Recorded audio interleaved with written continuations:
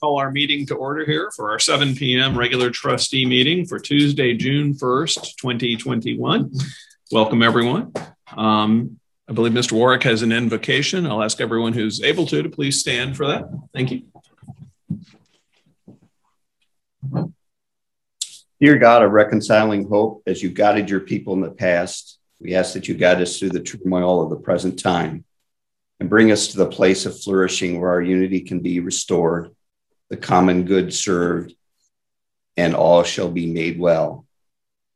For those involved in conflicts, the innocent, the guilty, the ill, orphaned, widowed, dead, politicians, peacemakers, relief workers, we asked that you bring these folks involved in conflict comfort, compassion, sustenance, repentance, forgiveness, healing, tears, and love, and a peace that can endure.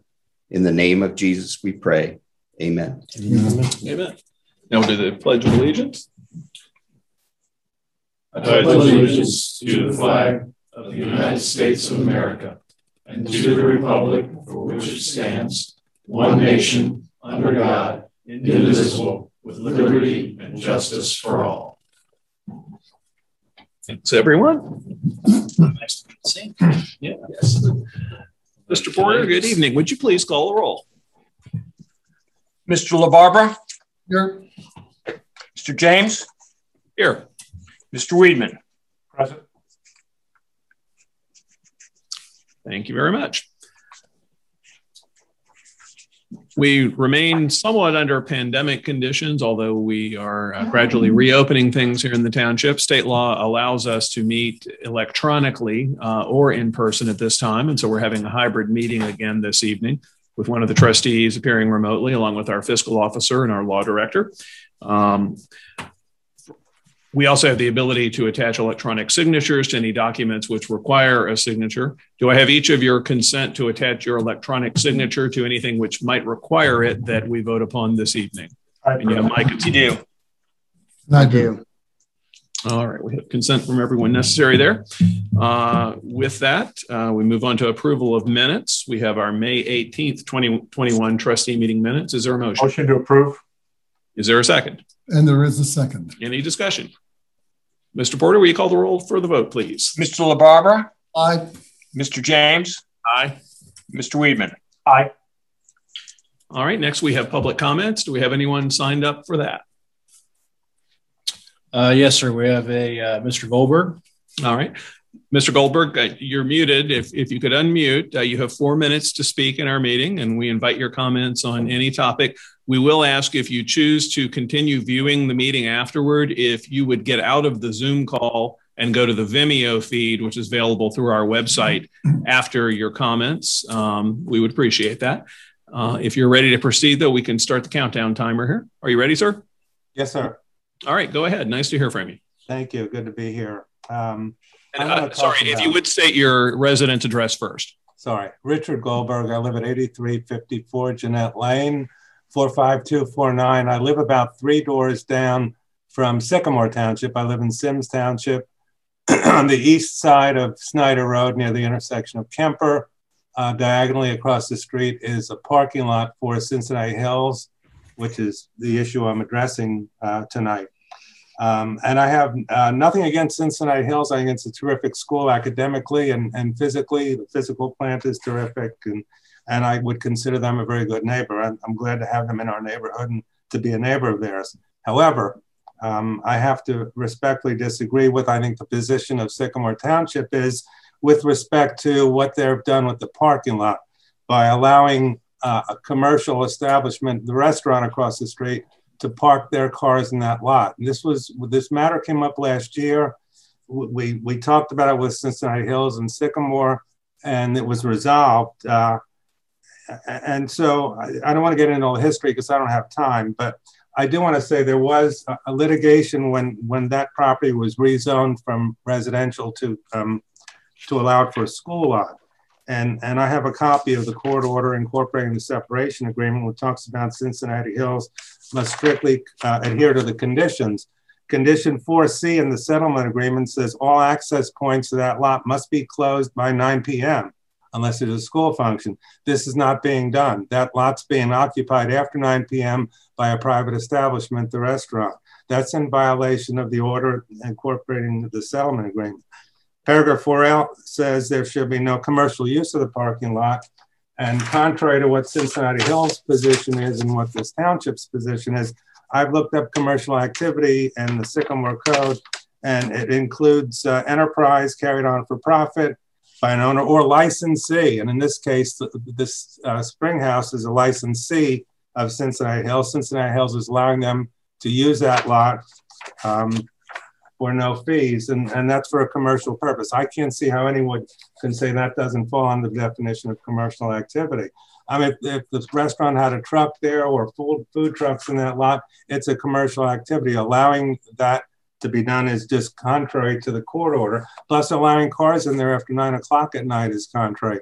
Those gates are supposed to be locked at 9 o'clock. They're not. There's an entrance on Kemper Road. With or without a gate, I don't know, but the gate on Snyder's locked, but they're coming in from Kemper Road. I think there should have been a gate there, and if there is a gate there, it should be locked. Well, as I said, this thing was resolved last year.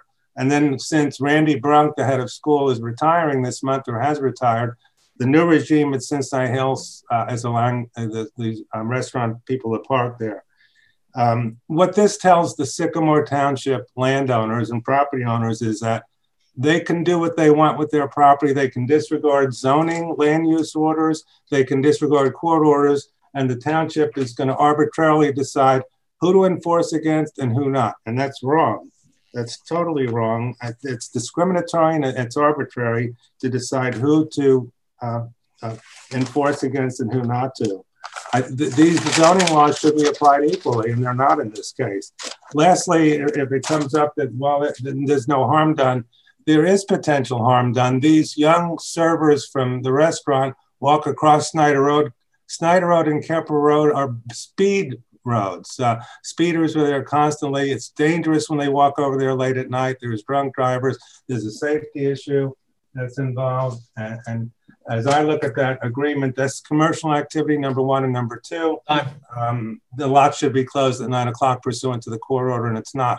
And I'm just asking Sycamore to reconsider its position that that's proper use of the property. It's contrary to the order. When this was rezoned from residential to its use now, and that's why there's a settlement agreement, it was agreed that this is a school lot. It's not a commercial activity lot. It shouldn't be used for commercial purposes by a for-profit business, and it is. Thank you, sir. We've passed your 4 minutes, and we do appreciate your comments. I do have a question because I'm the new guy here. Was Sycamore Township a party to the lawsuit that resulted in the settlement agreement you were discussing? Yes, they are. Okay, and what was the date of that settlement agreement? Well, Mr. Miller has a copy of it. Oh, okay, he just alerted me to that. Well, we'll certainly take a look at that, and if there's something the township needs to do, we'll look into what we need to do. But we appreciate you bringing it to our attention. Okay, thank you very much for the time. Thank you. And again, if you could pop out of the Zoom call, you're welcome to continue watching on the Vimeo feed that you can find on our website. If you don't have it. Thanks for having me. Thank you, sir. Good evening. Do we have anyone else signed up to speak? I don't believe so, sir. All right. No one else is on the Zoom call. This time I don't have texts from people telling me they're trying to get in, so that's good. Mm-hmm. All right. We will move on then to the Sheriff Patrol report. We have Sergeant Kreider here. How are you this evening, sir? Okay. All right. What have you got for us? Nothing going on in the township the last week or two, right? A lot. Yeah. A lot was going on. Statistically, I don't have a whole lot as far as what we've done as far as arrests or citations. I was told I was going to get a report and I didn't get one. What I do have is just off our RMS system analytics. We had 102 reported incidents, 88 of those being criminal. That's outside of domestic disputes or field interrogation reports. 57 auto crashes, one of those being a fatal auto crash that you're aware of. Do you have any questions regarding the fatal auto crash? Is this in relation to the incident that involved the fire? No. Okay. That's a separate incident. We had Fatality out on the interstate. Oh, yes, I am. I-71, right at Montgomery Road. Right. Was an elderly driver. Was that a medical emergency? Was that a medical problem? Originally, we thought that it may have been a medical issue, but we suspect that it may have been a distracted driving incident. We're not 100% sure on that. But was anyone else injured? The way the crash happened would be consistent with a medical emergency or distracted driving. Was anyone else injured other than the driver of the vehicle who was deceased? Single vehicle. Okay. Single vehicle on the crash. Thank goodness for that, at least. Yes. All right. And any questions about the incident last week regarding? Do you have an update on that? The murder and the carjacking that occurred, the individual and the house burning. Do you have any update on that? It's a lot easier just to explain it from the beginning of what transpired. It was a very dynamic situation. Our officers were dispatched for shots fired. As they were arriving on scene, they were updated that a person had been shot. When they arrived, they found the female victim suffered from gunshot wounds in front of the condominiums. As they were attending to her and securing the scene, clearing the apartment, we got updated that there was a carjacking on Euclid Road. Female and her kids were accosted in their front yard by a male suspect. And the description of that suspect was the same that we were gathering at the same time of our homicide suspect. He had robbed her of her car at gunpoint, tried to kidnap her. He fled in the van, went to his home in Silverton on Home Street. Went inside the house, doused himself with gasoline, and also tried to burn his house down and kill himself in the fire. Lit himself on fire, exited the front of his house. One of the neighbors came to his rescue, put him out. He hops in the van, manages to still drive with 90% burns all over his body to a house in Cincinnati, District 4 area. His family members drove him to the nearest Cincinnati fire station. Cincinnati Fire transported him to University Hospital. And he succumbed to his injuries the following day, I believe. Do we know anything about the motive behind any of this? It was from family members. We gathered that this was an on again, off again type relationship. May have been some stalking issues and following her around. We had no prior reports or contacts with these two individuals, the victim or the homicide suspect. So we had no history, no awareness to what their relationship status was that we could find anyway. Yeah. But very dynamic situation. We had 3 major crime scenes, obviously, 3 minor crime scenes where we had to, secure evidence, witnesses. It was a mess. And did the female victim have children also? She did have children. They weren't there at the time. I think that's... It could have been much worse.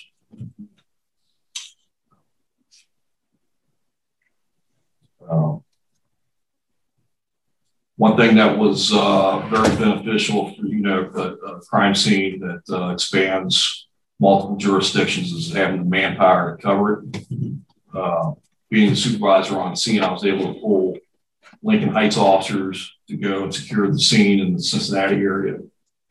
Obviously, we had Columbia Township and Silverton units on the incident in Home Street. And, we had enough Sycamore units to cover the major crime scene of the homicide. So it worked out really well. We had it covered and locked down pretty quickly. We developed the suspect information probably within 15, 20 minutes of being there. So unfortunately, it happened so quickly in such a short time frame, from homicide to carjacking to the house fire in Silverton, all within probably 20 minutes. Wow. Yeah. No officers injured, though, correct? No officers injured. No innocent bystanders injured.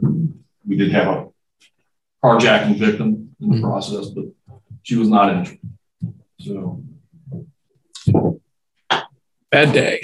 Very busy day. Yeah, and hopefully an isolated incident. We never hear like something like this again here in the township. Here in the last month, and this is off topic of that, we've had an uptick of auto thefts. I think we've kind of nailed that with the suspect that we've signed two counts of auto theft on. The majority of those, or just about all of them, have occurred around the Sycamore Town Center. DoorDash, delivery drivers pulling up to restaurants, leaving their cars running. What could go wrong? What could go, yeah. With all the foot traffic around the Sycamore Town Center, with some individuals there that are up to no good, it's just a crime of opportunity. There's nothing we can do about that other than if we see them, cite them for leaving their vehicles running unattended. So you have a suspect in mind or a suspect under arrest? We have them under arrest. Oh, good. Okay. And subsequently, the auto thefts around the town center have gone down. So this is someone that we've arrested before, and we recognized on video on one of the auto thefts. So, good work. Yeah. All right. Anything else for us? That's it. That's all I have. I hope you don't have that much to report again next time we see you. But thank you very much. Any questions for Sergeant Kreider from anyone? All right. Thank you. Thanks for all you and your colleagues do. Well, let's move on then to the EMS and fire report. Chief, what do you have for us? Nothing that dramatic, I hope. No. I mean, we were involved with the sheriffs on the same incident, so he pretty much described it out to how it went down. I have just a couple things on the COVID stuff, and unless anything comes up in the future, we'll probably stop doing these COVID updates. It's very minute at this point. We've only got one resident that's home right now, and then I got an email from the health department, and they do not have anybody signed up through the homebound system that needs vaccines. We did give 12 residents their vaccines for the homebound, and I guess that's all that needs it. And so much available everywhere else. I think it's pretty much a kind of over with at this point. People can get them just about anywhere, really. So unless we get any kind of a spike or something that's worth reporting, I'll probably just leave it at that. So everything is going good. As of midnight tonight, the mask restrictions are off, and I think everybody's kind of getting healthier. So very good. Hopefully this is water over the dam. Yeah, very good. And on a lighter note, although yesterday was Memorial Day, not a light day, it's a day to remember those who gave everything for the country, but you and your guys participated in the parade. I wish I could have been there with my fellow trustee. They had a family event going on that I had to be involved with, but everything go well with that? Yeah. Yes, very good. It seemed to be a longer parade this year. A little more people were in it, and weather was nice. Everything went well. Excellent. Cooper's dog, Millie, was one of the highlights of the parade. Is that right? She was all dressed up. She was fashioned out. Miss Millie is a pretty and popular girl. Yes. Yeah. All right. Any questions for the chief from anyone? No. That's all I got. No. All right. Let's move on. Roads, maintenance, and recreation. Who wants to go first? Tracy? I will let Mr. Petty go first. All right. Hey, gentlemen, we had last Saturday was our nature walk at Bechtold Park. It was a creek walk for kids. Sarah Meadows from Hamilton County Soil and Water came and gave a presentation for, I think we had about 5 kids there, a few residents from Deer Park, a resident from Mason and her child.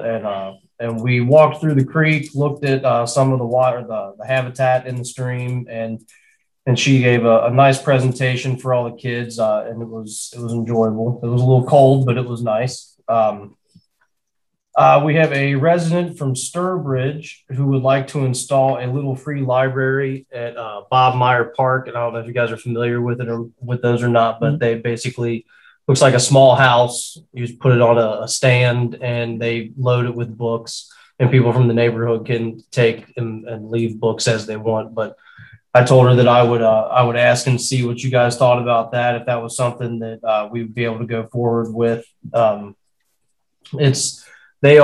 of them are about 2 foot by 3 foot or so. They're not real large. And I think this has maybe come up in the past before. And I don't know what the answer was on it before, but I told her that I would bring it up and see how you guys felt about it. There's one in front of St. Vincent's on Montgomery Road, I think. Also. My main question would be to Mr. Desai about our liability if there's some inappropriate material dropped off in there that a child gets and brings home. I mean, we don't have anybody manning this, obviously. Jason? Yeah. Yeah. So I have some experience with this in Indianapolis. I have a son who lives in downtown Indianapolis, or north of downtown. And many of the street corners have these boxes. And they are normally on what I noticed this past weekend. They're normally actually on private property, not on public property. They're outside of the right of way, and they are usually maintained by the people whose property it's on. In other words, they're usually going through the box to make sure that something inappropriate isn't put into the box. But they're used constantly in Indianapolis. I'm told that it's an extremely successful program, and it might be something we want to just take a peek at and see if we might be able to institute something like that. I would suggest utilizing personal residences on the corner. Like, for instance, most of them were there was a sidewalk, and then it was just on the other side of the sidewalk, so that it was actually on private property, but people were able to stand on the sidewalk and actually get into the box to trade books or whatever. So I don't think it would hurt to take a look at it. I think it's a good program for sure. Tracy, we've discussed this before, haven't we? And we talked about this, and wouldn't that be, we were talking about, I think, Bechtold Park. We talked about it, yeah. So basically the same thing that Mr. Weidman just said. We didn't feel it was proper to have on public property without somebody being able to monitor it all the time. Okay, so I guess going back to Jason then, to find out if that person in Sturbridge, whoever it is it connected with the Boy Scouts or anything like that? I think the one of the groups, Cub or with Scouts, the HOA. Boy Scout, the one. Yeah. No, this isn't connected with the Boy Scouts. I believe that she works with the program that actually puts the boxes together. So, and I would have to look at it exactly to see what the name of the organization was. It was not the Boy Scouts, but I mean, I could always ask her. She lives on Sturbridge, so she may be, willing to put it in her yard. I think it was the idea from her was if it was in the park, then more people might visit the park than come by her house. Possibly, I'm not really sure. I told her I would get back with all the details. Park it would be a good location. I think, according to Mr. Weidman, to just make sure that she's monitoring what the books that go in there, the literature that's in there. Yeah, which she originally said she would provide all of the books that would go in it and then also maintain it. Mm-hmm. So I can always continue the conversation with her and see if she's, at all interested in having it at her house. And then if not, we can continue to look at it. That's right. There you go. In the neighborhood. Well, or the HOA has property at the front where their sign is, but that's across the road from the park, and that would be dangerous to cross. Rockwarren also has property there too. So, or Yavna, sorry, which is it now? Rockwarren, thank you. Yeah. They might be interested in working with the neighborhood association on it. It's a good idea, I think, as long as we've said, somebody just keeps an eye on what goes in there so kids don't see things they shouldn't. And we could also approve something on a conditional basis, of course, too, and check in every once in a while. And if we notice it's not being maintained, we could revoke our approval. So find out some more details. In principle, it's a good idea. Jason, I think at one point in time we had an Eagle Scout that was interested in building one of those little houses that it's in Indianapolis, and I think I've seen them in suburban Chicago as well. They're actually look like little houses with little roofs on them, and then it's got a door that opens up. And I thought we had an Eagle Scout that wanted to try to build one of those at one point in time, if I remember correctly. And I think that's maybe where the Boy Scouts the Boy Scout thought came in. But I'm not sure that I think it's a good. I don't know. I yield to Tracy on this, but I'm not sure if I think it's a good idea to put in the park because of we've had some vandalism issues in the past, and that may be an easy target for vandalism. So I think it might not be such a good idea. And frankly, I kind of like the fact that somebody will take personal ownership of the box itself to make sure that there's nothing inappropriate in the box. So. Okay. What else do you have for us? So I also have a student and resident from Sycamore, student of MND and resident from Sycamore Township would like to do some service work in the parks. She's going to team up with a nonprofit organization, Keep Cincinnati Beautiful. So I figured if you guys were okay with that, I was just going to coordinate with them times that they could come into the parks and do some light maintenance. Yeah, I think that's great. Pulling weeds or, trash picking up, stuff like that. No operating equipment or anything. Can we check any insurance concern as well? Insurance, legal problems? Any problem with that? Deepak? Let me work through with Jason a little bit, get a little more detail. I don't want to make any of this stuff overly cumbersome when it's, philanthropic work of this nature. So, Jason, I'll get with you tomorrow, get a few more details, and then figure out whether we need to really be concerned about insurance. Or just a release, possibly even from the individual wanting to do the work. Yeah. And we already have a relationship with Keep Cincinnati Beautiful. They help us every year on our trash bash events. Great. All right. And other than that, the Parks Advisory Committee met last Monday, May 24th, and we decided on some movies, and I can give you guys a list of the movies that we selected. I'll just read them off to you real quick. Horton Hears a Who, The Sandlot, Big, Cheaper by the Dozen, Home Alone. We were kind of thinking of possibly doing a Christmas in July since everybody maybe got their Christmas canceled last year. Percy Jackson, Sea of Monsters, and Rookie of the Year.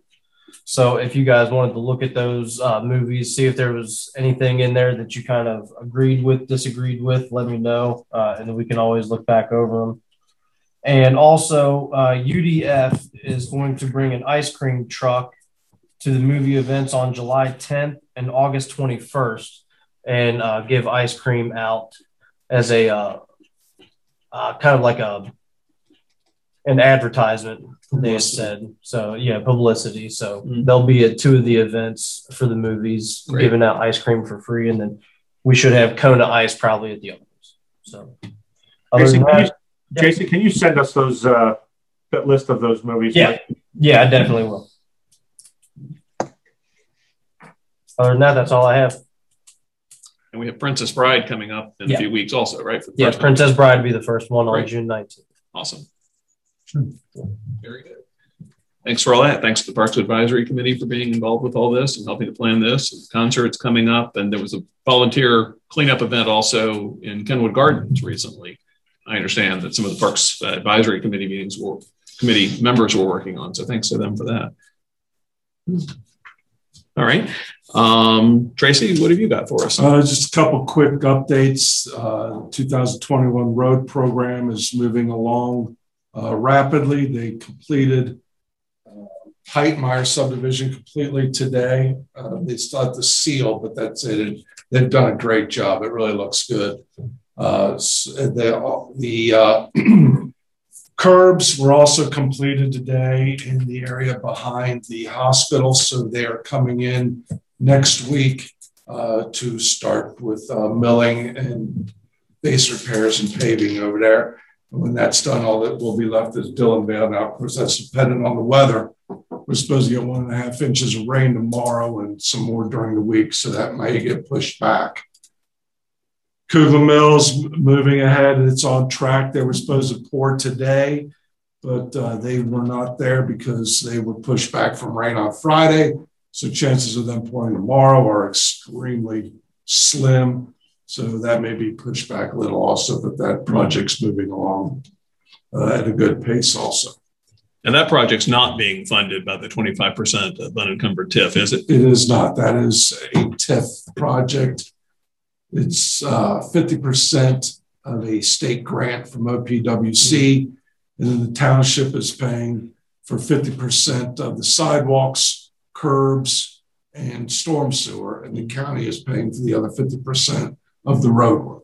Approval of that actually predates the legislation that allowed use of the 25% of TIF, doesn't it? Yes. Yeah, thought so. Thanks.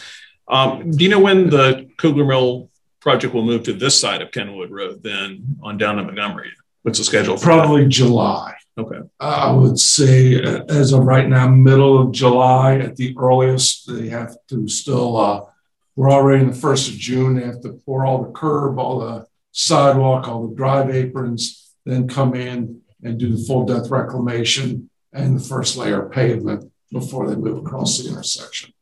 So I'd figure middle to late July for that before they come across.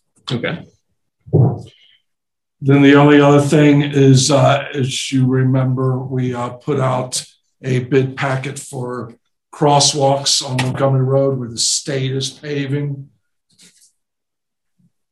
They came in and paved, milled up everything. They will not replace our brick decorative walks. All they'll do is put white lines. That's ridiculous. I want to tell you. You'd think that's yeah, bad. Yeah. It looks it bad. is bad. Right, by the way, not to mention all the brand new concrete that we just paid for that they tore up. I mean, they didn't. I mean, new, brand new.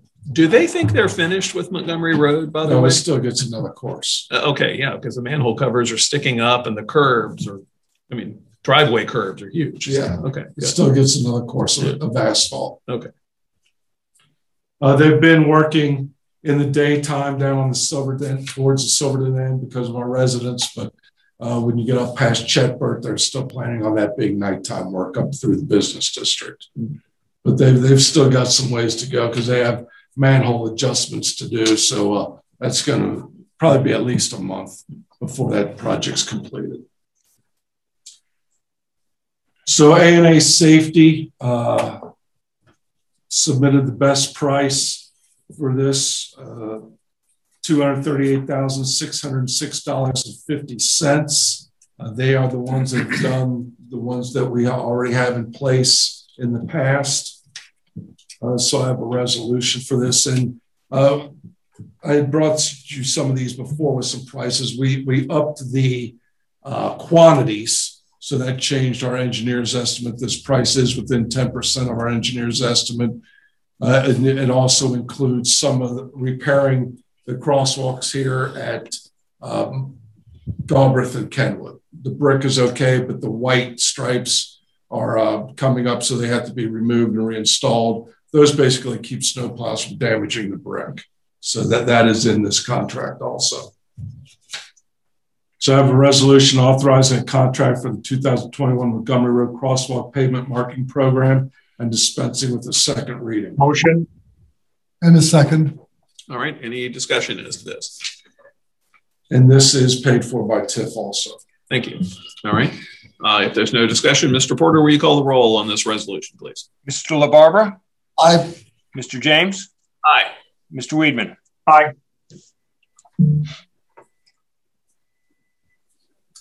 Unless you have any questions, that's all I have tonight. I already gave you my questions. Anybody else have any questions for Tracy? No. All right. I saw you had a new photo in the new newsletter coming out, though. You've aged a little bit. People are going to wonder what happened to me. They're going to say, look what this job has done. I know. It's this roads program this year. You've been working so hard, see? All right. Very good. Moving on to planning and zoning then. Mr. Miller, what do you have for us? Sir. Tonight I have two resolutions for you. These are declaring properties a nuisance. The first one is at 4570 Elizabeth Place. The violation is for tall grass, weeds, rubbish, and garbage. We have not received any actual communication from the property. There has been, some improvement of the trash and garbage that's on the property, but not substantial enough to not move forward with the violation. So I'll show you some of the pictures here.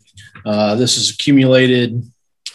There's trash and debris underneath here, garbage cans in the front. There's lawnmowers of questionable functionality in the front here. There's also you can't see it in this picture, but there's actually a tractor in the side yard that was over here. There is still tall grass and weeds on this as well. So unless there's any questions about this property, I have a resolution ready to read. How have you tried to contact the owner? They've been notified through courtesy letters, and then follow up with notices of violation. All right. So, anyone have any questions about this? It looks like this report says they've been unresponsive, correct? They've been unresponsive, and there have been numerous complaints. The neighbors in that area have called us frequently to ask what the status of this is. Okay. With that, I'll read the resolution. Resolution providing for and authorizing removal of vegetation, garbage, refuse, and other debris, and declaring a nuisance for the property located at 4570 Elizabeth Place, Sycamore Township, Ohio, 452. Motion. Second. Before we have a vote on that, just a question for Mr. Miller. Mr. Miller, the lawnmowers that are in the driveway, are we sure those are inoperable? No, but they're not allowed to be parked there.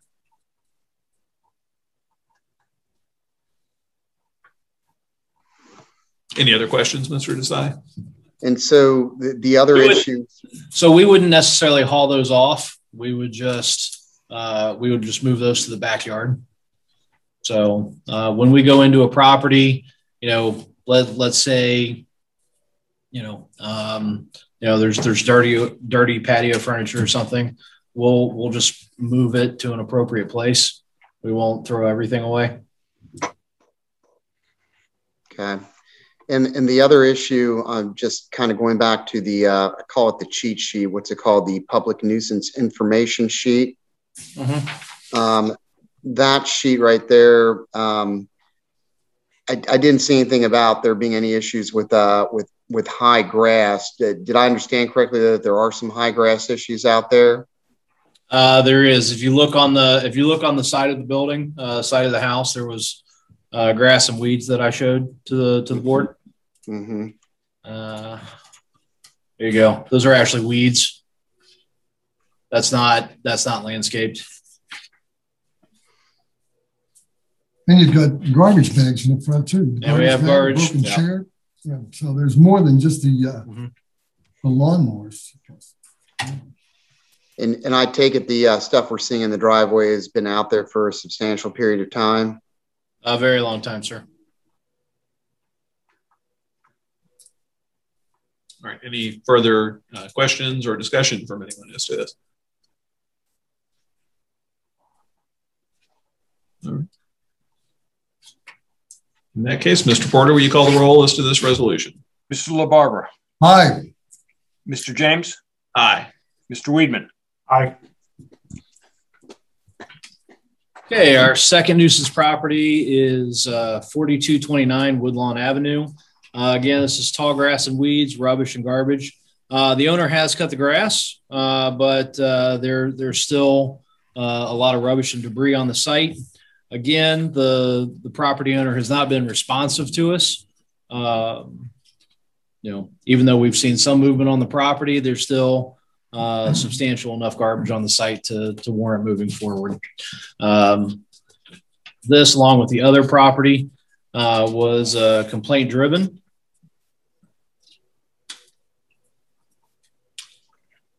Here's the couch in the front yard, mattress side yard, garbage along the back, broken tents.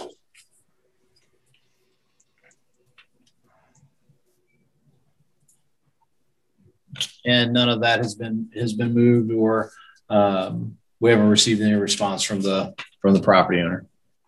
Same methods of communication as the other one. It's the same thing. We always start out with a courtesy notice and then an actual notice of violation. All right. So if I may, I'll read the resolution. Resolution providing for and authorizing removal of vegetation, garbage, refuse, and other debris, and declaring a nuisance for the property located at 4229 Woodlawn Avenue, Sycamore Township, Ohio, 45236. Motion. Mr. LaBarbera beat you to it this Second. time. Thank you. All right. Any questions or discussion as to this from anyone? Mr. Desai, any questions? No questions on this one. All right. Mr. Porter, will you call the roll, please?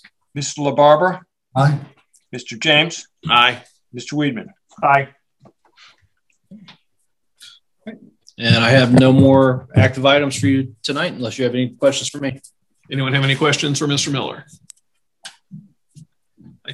I have one. Have we gotten any update as to what is happening with the 11 homes that are supposed to be going in on Kugler Mill Road? Because the trees have been taken down on that lot.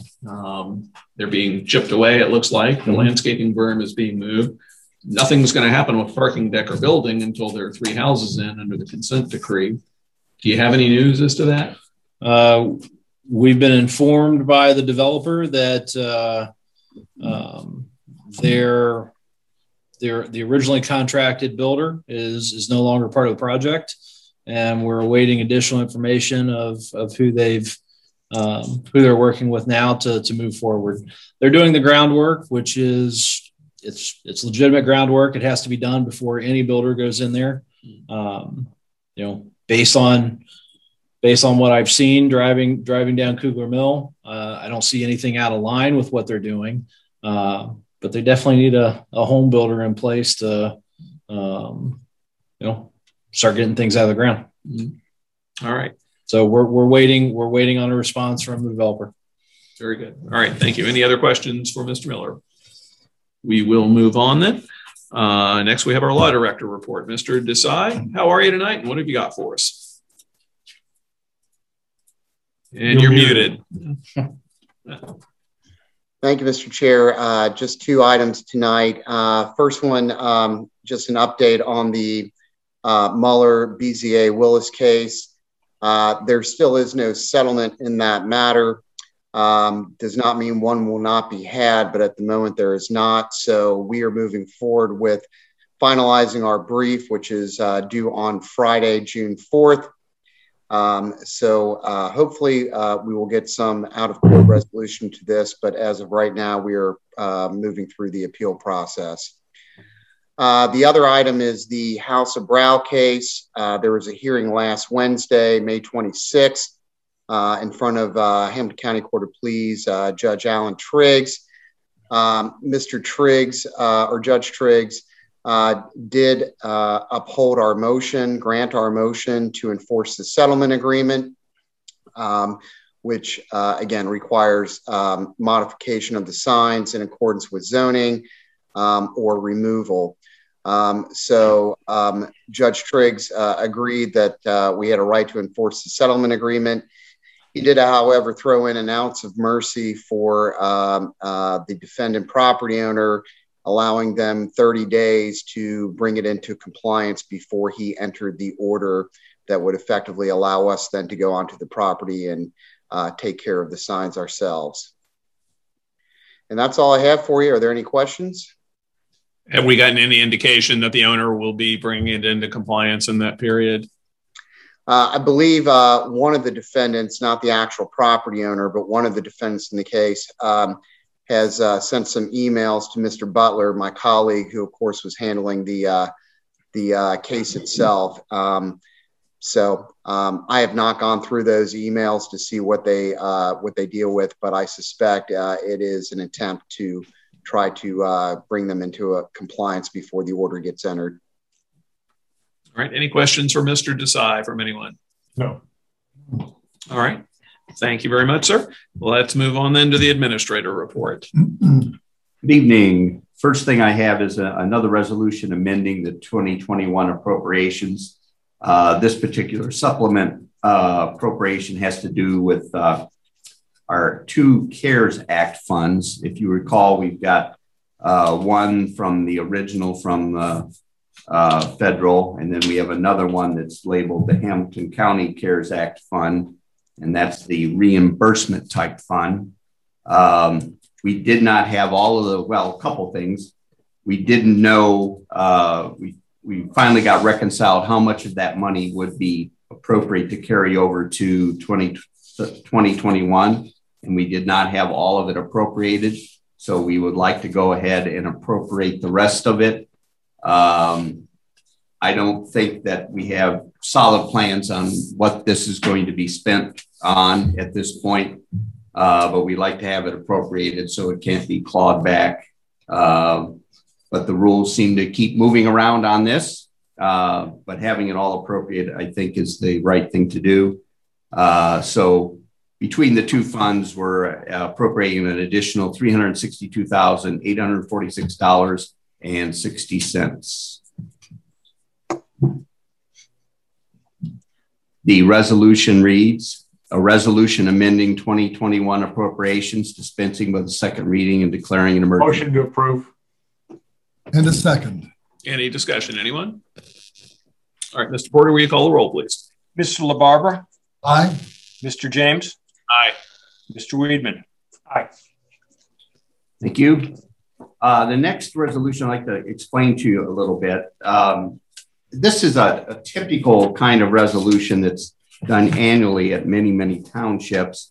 We've been kind of silent here at Sycamore, but there are certain items that get paid or need to be paid even before there is time for administration to put them on a disbursement run. Now, in essence, we are already handling payroll that way. We don't hold up payroll waiting for the next meeting. But we have been holding up the payroll related expenses, withholdings, benefits expenses, those kinds of things, which should be paid right away because for the most part, it's not our money. There's other items that are typically called out, things like utilities, electric, gas, cable, water, sewer, telephone, fuel, trash collection, health insurance, refunds, employee reimbursements. And then we've also in debt service and lease payments, the debt service, interest and principal have to be made by certain dates. And also we put in here the credit cards that we use, and the withholdings items, they are what they are. That, like I say, it's money for the most part we've collected. These other items, many of them, what happens is if we get caught, the timing of the bills coming in, if we get caught between meetings, we actually have the board approving payments that include interest and late fees. And that's not really an appropriate action by the board. The board is really not supposed to entertain those kinds of things. And so it would be much easier on the flow of paperwork to have this resolution in place that would allow us to go ahead and make those payments. And you would see them on the next check run that comes before you at the next board meeting. And it also saves on these any late penalty fees or interest that we wouldn't otherwise have to pay. Now, all of these items that are listed here are these items that would, of course, been previously appropriated. This would be approving the purchase order essentially in advance to disperse the money, subject to our approval later. Yeah, well, actually, not only has it been appropriated, but there are purchase orders already in place that you've approved. So all of that's been done. So what we're saying here is it's just a question of administrative execution. The actual check. Right? The actual check, yes. Okay. Anyone have any questions about this before Mr. Work presents the resolution? No. Mr. Porter, do you have any concerns? You're muted.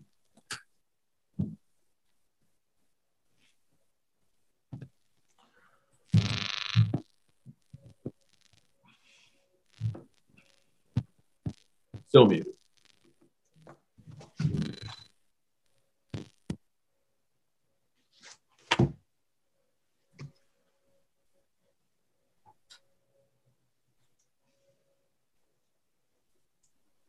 There you go. Back now? Yes, sir. You're back. There you go. Yeah, I don't understand how this never happened before, but I don't know how this, I don't understand this, but I thought the things were supposed to run smoother and clearer and less going back and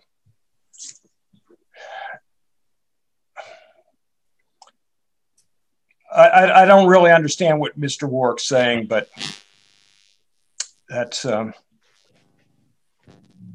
think it's probably something to do with the new system. Well, this seems to be timing of checks in our meetings as opposed to the system. It seems like it would happen under any system occasionally. Well, it never happened before, but other than at the end of the year, we made some adjustments, but it seems like every meeting there's something like this going on, a big long list. And I thought things were supposed to go a lot smoother, but it certainly doesn't seem that way to me. But you guys have made your decision. This has nothing to do with the new system. And in the past, the township has incurred late fees, penalties, and interest. This is just another thing that I think makes us operate better. And to avoid those extra expenses. Yes. Now, I guess one other question. This is subject to ratification by the board at the next meeting. So if the board were to decide one of those checks should not have been issued, if it's for reimbursement to an employee for something, for example, or other things, would we claw it back? Yeah, it would depend on the circumstance, but you have every right to ask about that. Yeah. Okay. Well, why don't you present the resolution? A resolution authorizing the disbursement of checks for payroll-related withholdings and expenses, and other expenses in 2021, dispensing with a second reading and declaring an emergency. Motion. Second. All right. Any discussion? All right, Mr. Porter, will you call the roll? Mr. LaBarbera? Aye. Mr. James? Aye. Mr. Weedman? Aye. Thank you. The next one has to do with the purchase order responsibility that we have to bring to the board. And let me just back up here for a minute. In place right now, townships have reserve money in every fund.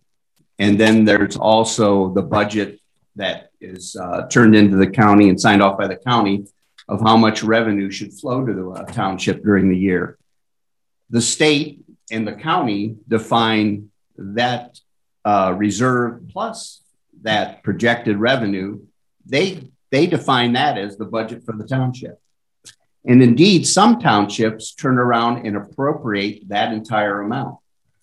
This township does not, and I think that's an excellent practice because why would we appropriate all of the TIP money that we're not going to use in a typical year when we have the opportunity, like this year was a good example with the 25% rule, then we went ahead and appropriated it. So that's the first kind of a step to hold our spending in line. Then from the appropriations, the next step, of course, is to issue purchase orders against them. And so the administration cannot spend any more than the appropriations that the trustees have approved. If we run low on appropriations or we don't have enough appropriated, as you just saw in a prior resolution this evening, and there'll be more of those throughout the year because we've kind of tightened this up. So the purchase orders are made out against the appropriations. In the past, we had a practice of having huge blanket purchase orders with no vendor's name on them. Generally speaking, from a financial accounting point of view, a purchase order is a contract to purchase. And so under that, you need to have a vendor's name on the purchase order. So in switching to having the department heads have more control of their spending and actually know what line items they're affecting or what line items they're using the money from, we got rid of the blankets that you approved at the beginning of the year. And we asked the department heads, which mostly Chief Penny and Mr. Kellums, they run the biggest units of the township. We asked them to go back and now look at all of that money and convert those purchase orders so they have a vendor's name on them and they can serve their purpose as a contract to purchase. It also, and I think more importantly, and I have to give kudos and thanks to Chief Penny and Mr. Kellums and Deb Campbell for making all this happen. So we have sitting here before us tonight 53 purchase orders, which I'd rather not go through one at a time. But the first step is we are requesting that we raise the approval amount that has to come before the board from $2,500 to $5,000. We don't have, I don't know how many actually fall in that range. We would still have my approval on the 2,500 and between 2,500 and 5,000. But under the new operating standards that we're setting, Chief Penny and Mr. Kellums and Deb and myself, Skylar, we will be doing more smaller purchase orders to kind of gauge our spending throughout the year. And I just think that if you would consider raising your approval amount to 5,000, it would take away a lot of purchase orders that would have to come before you otherwise at 2,500. Once again, reiterating, all of this money is available and has been appropriated. And it's just the change in the pace of purchase orders, if you will. There is a legal threshold in Ohio, isn't there, that is higher than 5,000 that townships can actually set? Am I correct in that? Mr. Desai know. I'm not suggesting we go higher, but I think there's actually a higher threshold. If there's one at all, I don't recall. Yeah. Usually it's appropriate. A board would set a level just like we have. There's large thresholds for bidding requirements, but for POs. Yeah, for administrative spending, I don't believe so. Okay. Why don't you, any discussion prior to him presenting the resolution? Any concerns from anyone? Rob, do you have any thoughts on this? It just seems like it's inefficient to me. I mean, before we had blanket purchase orders, and I would defer to the department heads on that. If they think it's a good idea this way, I can't argue with them. But I think in the past we've had, large blanket purchase orders, so you didn't have to approve 5,000 to Duke Energy for, utilities. I mean, utilities are what they are, and we had a pretty good estimate at the beginning of the year, and we weren't doing 52 purchase orders at a meeting. I think the same applies with a lot of our I looked the purchase orders over, and it looked like a lot of them were just things that recur every year. And I don't know if you guys want to spend the time to go through 52 purchase orders. That's up to you. But I think the point of this is to be able to avoid having to do some of that as a board. The resolution that would be before us, which you didn't present yet, but it's in the packet here, is simply raising the threshold from 2,500 to 5,000 for the administrator level of approval, after which the board has to get involved. Am I correct as to that, Mr. Ward? Yes. Well, that's fine. I have no problem with that. I mean, it's just having all these, we used to have a large blanket purchase order that, to CG or somebody else. And we didn't have to do one for each purchase, whether it was 5,000 or 10,000. Oh, we still have large blankets with now vendors' names on them. There are many in the 53 that I have tonight. Many of those are blanket POs. They're not associated with a specific purchase. What we eliminated is purchase orders with no names on them, and the department heads would just spend from there. Yeah, it may have been easier, but they had no control over or were not aware of where those purchases were being applied to the accounts, and therefore we would run into negatives against appropriations and even negatives against reserves. So it serves a couple purposes. One, it avoids that, which you're not supposed to do. And the other thing that's more importantly for me, and I know it's not their favorite thing in life to convert over to this system, but it gives them control of the spending in the area that they manage. And I think that's very important. Is this more work or less work for our department heads? More. And more supervision of our spending at the same time. Yes. All right. Why don't you present the resolution? A resolution establishing financial policies for the approval of purchase orders in 2021, dispensing with a second reading and declaring an emergency. Motion. And a second. All right. And did you have a comment, Mr. LaBarbera? No. Okay. All right. Any further comments about this resolution before us? All right. Mr. Porter, will you call the roll, please? Mr. LaBarbera? Aye. Mr. James? Aye. Mr. Weedman? Aye. Thanks. Now back to the 53 purchase orders. Most of this, all of these have been appropriated and been approved, even the larger ones, like the capital expenditures that we've talked about and you've approved in the last couple of meetings. And many of them are blankets that were broken down into smaller amounts from because they have the vendor's name on them. It does not change anything about what we've budgeted.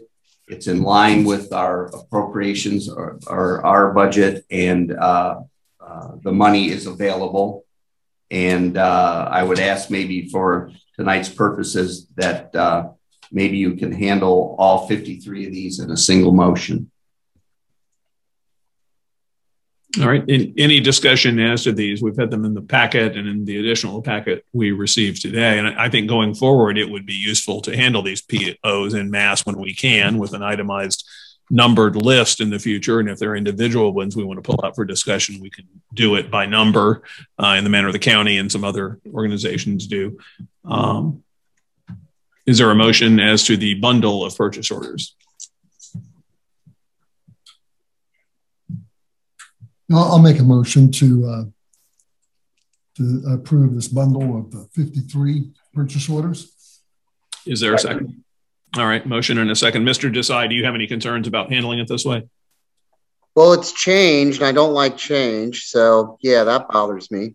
It's not necessarily a great reason. I'm just kind of scrolling through the purchase orders to see if anything jumped out at me. Boy, I really wasn't prepared to discuss this, as these are just thoughts off the top of my head. I mean, the only concern would be we're going to have to be really tight about what was in the draft package, what was in the amended draft package, what was in the revised and amended draft package. If you're just going to do a motion to approve the bundle of POs. You know, again, I'm just kind of giving my thoughts off the top of my head. Would it be too cumbersome to at least in the motion say, you know, the purchase orders for Advanced Turf Solutions, number 128-2021, the purchase order for, you know, what's the next one? The Ohio Treasurer, number 129-2021. It concerns me a little bit that nothing's being tied together. There's nothing being tied together. It's, well, what exactly was in that bundle of POs, if you understand my concern? Sure. Consider we typically approve check runs that consist of 2 single-spaced pages of checks without individually itemizing them, of course. They are itemized on the check run we are approving. Is there a sequential series of numbers for these POs where we can give the starting and ending one? Would that satisfy your concern? No, because there are some that didn't reach the 2,500 threshold and they've been pulled out of here. It's not quite that simple. If I may, this packet has a unique identifier. This is packet revised 06/01/2021. That includes the additional POs we were emailed this evening or this afternoon? This afternoon. Okay. Yep. All right. Is that a sufficient identifier for our purposes, Mr. Desai? I mean, that certainly makes me feel a lot more comfortable, and thank you for that, Mr. Miller. Yeah, I mean, that makes me feel a lot more comfortable that we're at least identifying the specific packet, and presumably, since it's you know, an electronic format, those documents are going to be you know, stationary. We're not going to have any change. So I'd still prefer a little more identification, but you know, I can live with identifying the packet. Mr. LaBarbera, would you amend your motion to reflect that it's the packet numbered 6-06-01-2021?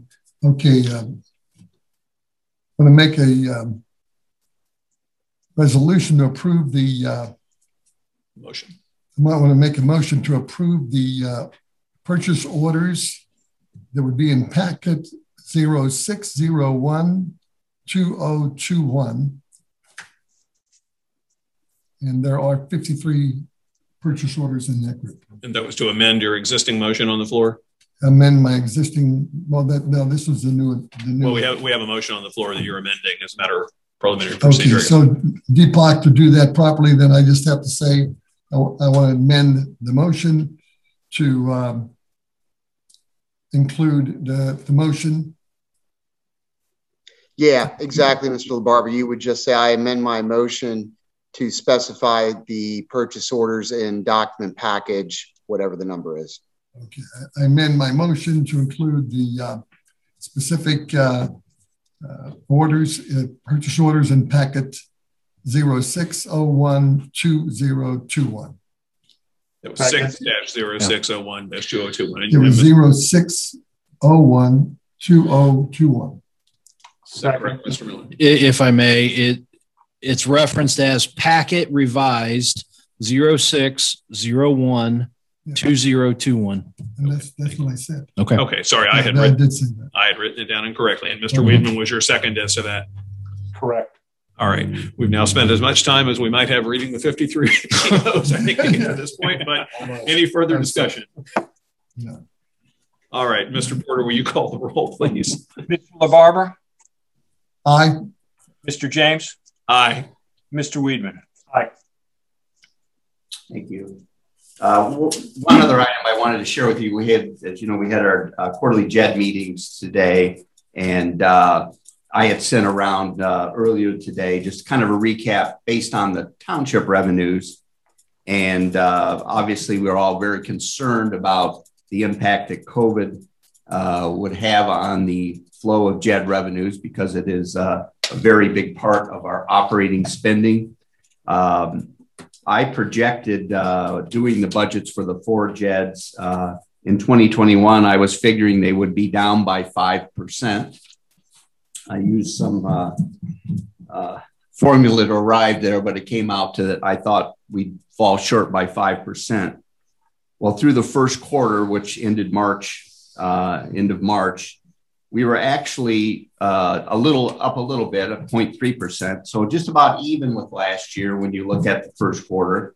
And then when you look at through May, which is just has the East, Central, and Northwest reporting because the Southwest JED only reports quarterly.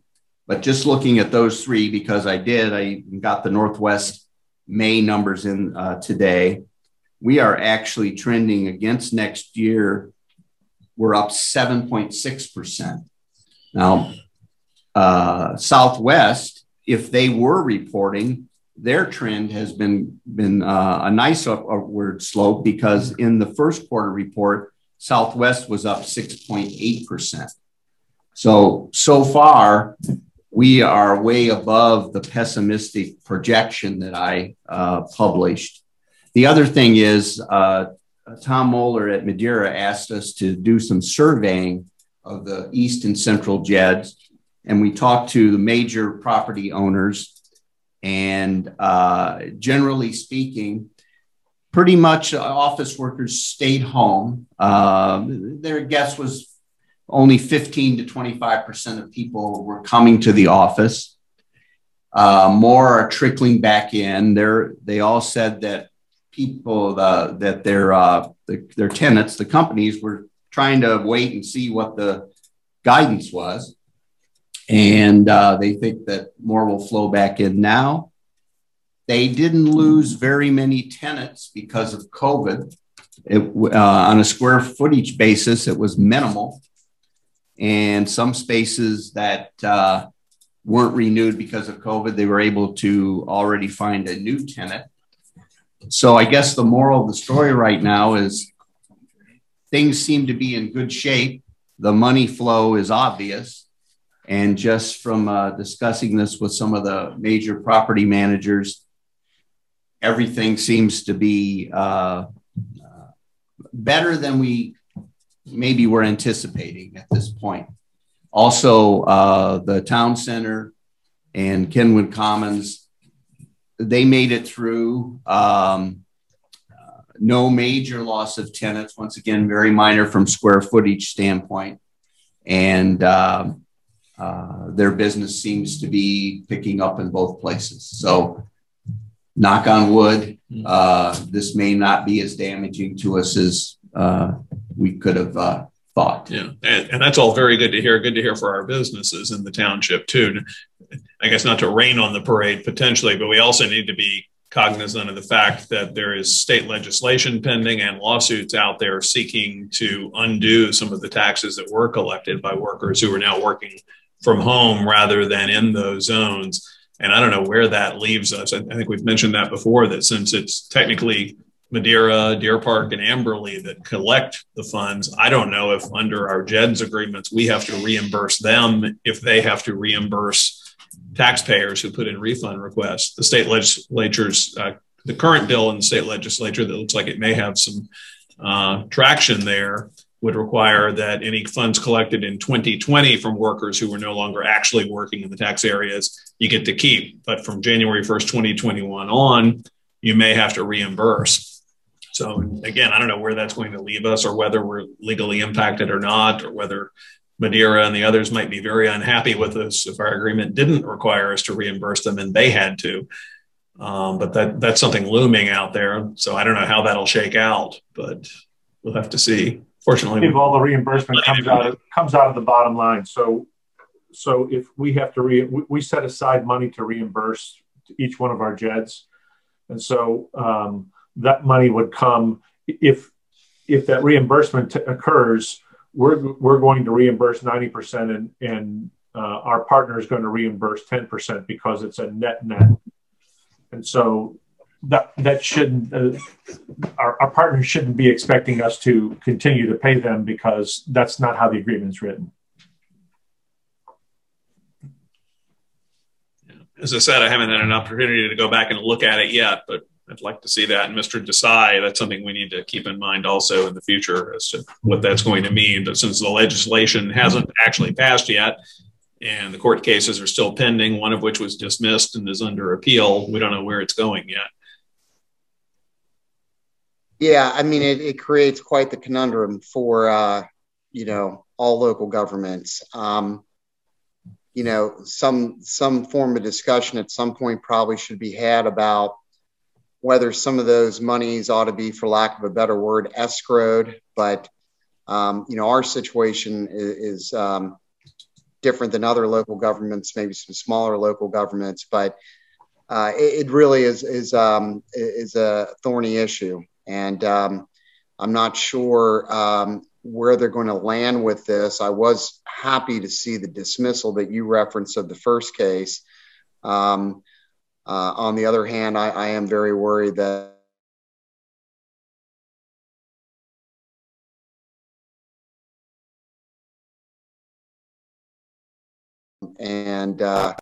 we end up getting asked to pay back money.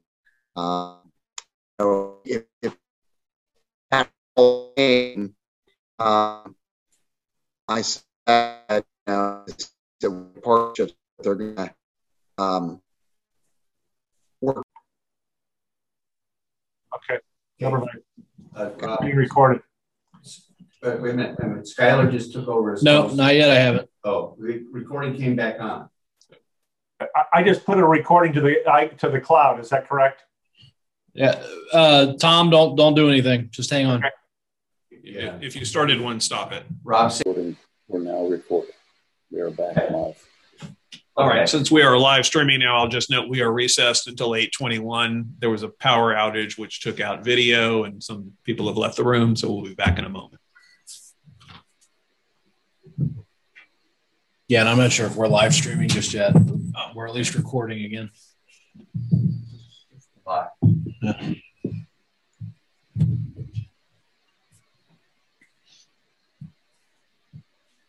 It's like seventh inning stretch here. That's all. Yeah. I hope we're past the 7. I hope so too. We're past 22 minutes anyway. 8:22. Meeting adjourned.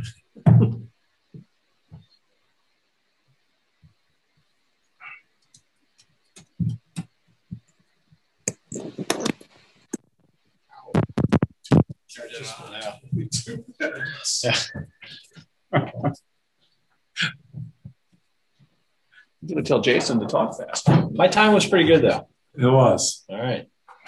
Yeah.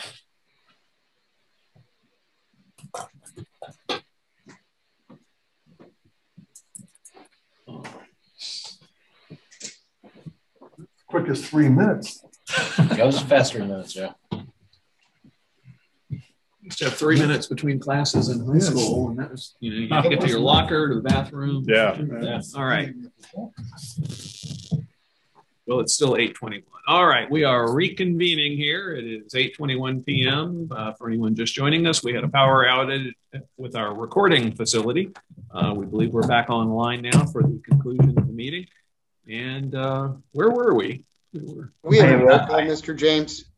Yes, we can. Mr. Porter, would you please call the roll to make sure we're all back here? Mr. LaBarbera? Here. Mr. James? Here. Mr. Weedman? All right, you are muted, Tom, somewhat. Thank you. We were talking about the JEDs. I'm not sure there was much else to say about that. I did have another question, though, for Mr. Warwick and Mr. Desai, and that's about the JEDD with Deer Park. Is everything now in place for that? I know the meetings earlier didn't include that. But no, we finally have an employee who works in the JED who has to be a member of the board. And so he's identified and agreed to do it. So it's time for us to call that meeting. Okay. And I just got him lined up a couple of days ago. Okay. Very good. All right. Anything else from your report then, Mr. Ward? I have nothing else. Can I add something? This Tom Weedman's on board. Tom James is here. At the JEDs today, we did the 2 JEDs meetings we had. But the East and the Central, we did not do because we didn't have a quorum. I'm suggesting we do 6:30 as by Zoom. Well, you know what? Maybe before that, make it 6 o'clock. 6 o'clock on June 15th, preceding our meeting at 7 o'clock. We may not have to do that. We're checking into it. I think this happened one time in 2019. And what we did was just waited until the next meeting. So I sent a message to Mr. Desai to take a look at that. But I think if we can't do that, then yes, we'll schedule a Zoom meeting for those two JEDs before our meeting on the 15th. I thought we were going to wait to see if we had to do that. So I think that's premature, probably. Yeah, that's what he's talking about. He's checking, Mr. Desai. Yeah, and I'll let you know that here shortly. My suspicion is that this was addressed to the former law director, and he researched it and determined that it could be done, you know, at the next meeting in September. So I'm just going to confirm that, and then I'll get back to Mr. Warwick. Very good. All right. Anything else for Mr. Warwick? All right. Let's move on then. Fiscal Officer Report. Mr. Porter, what do you have for us? Yes, we have receipts of $643,554.26, disbursements of $463,770.36. A complete listing of the receipts and disbursements is available in the packet. All right. Is there a motion to approve? And a second. All right. Any discussion? Mr. Porter, call the roll then, please. Mr. LaBarbera? Aye. Mr. James? Aye. Mr. Weedman? Aye. All right. Thank you, Mr. Porter. Trustee comments, Mr. Weedman. Yeah. Now that summer's arrived and people are starting to venture out on vacations, I want to remind our residents that we do have a vacation home watch set up with our sheriff patrols to do walkarounds of the exterior home while you're away. If you want to utilize this program, please contact the township to register for it. Again, I think Jason mentioned the yoga in the park is continuing to go 10 a.m. Sundays at Bechtold, and I believe we're adding Saturdays soon. Check the township calendar for that. We did have our Hamilton County Township Association meeting this past week with State Representative Bill Seitz. There's some interesting legislation designed to benefit townships in Ohio. Just a few of those. I just want to go over a few of those. They've passed legislation in the House for home rule townships to issue CRAs, community reinvestment areas, without requiring county approval. In the past, it was you would pass it in the township, but you needed approval by the county. This absolves us of the county approval. While I don't believe we currently have any CRAs, this is just another economic development tool for townships to enhance economic development without requiring approval by the county commissioners, and allows us to better compete with the municipalities in economic development. There are other legislation. There's legislation to allow townships to pass continuing service levies. Currently, when a township passes a safety service levy, they cannot do it as a continuing levy. They have to, their maximum life of 5 years on it. We hope that we will be able to continue to avoid all levies in the future, but this does aid a number of communities who are in a position where they need to actually add a levy for safety services. As I mentioned before, Sycamore Township, we're the only township in Hamilton County that hasn't had a levy on the ballot in over 14 years, and many have had more than one levy. So we're in pretty good shape so far. There's legislation to extend the remote meetings until December 31st, 2021. Currently, that legislation expires July 1st, 2021. There's legislation that passed the House to hold the earnings tax for 2020. I think Tom mentioned this before, for those people that work remotely throughout the year, but that legislation will also allow people that can demonstrate they did not work in the taxing community to apply for a pro rata refund for the time worked remotely in 2021. So I believe that this legislation passed the House. It's on, and it's in the Senate currently. But I do believe that legislation requires the workers to actually apply for the refund, which, quite frankly, a lot of communities offer that today. I know my wife worked in Cincinnati, and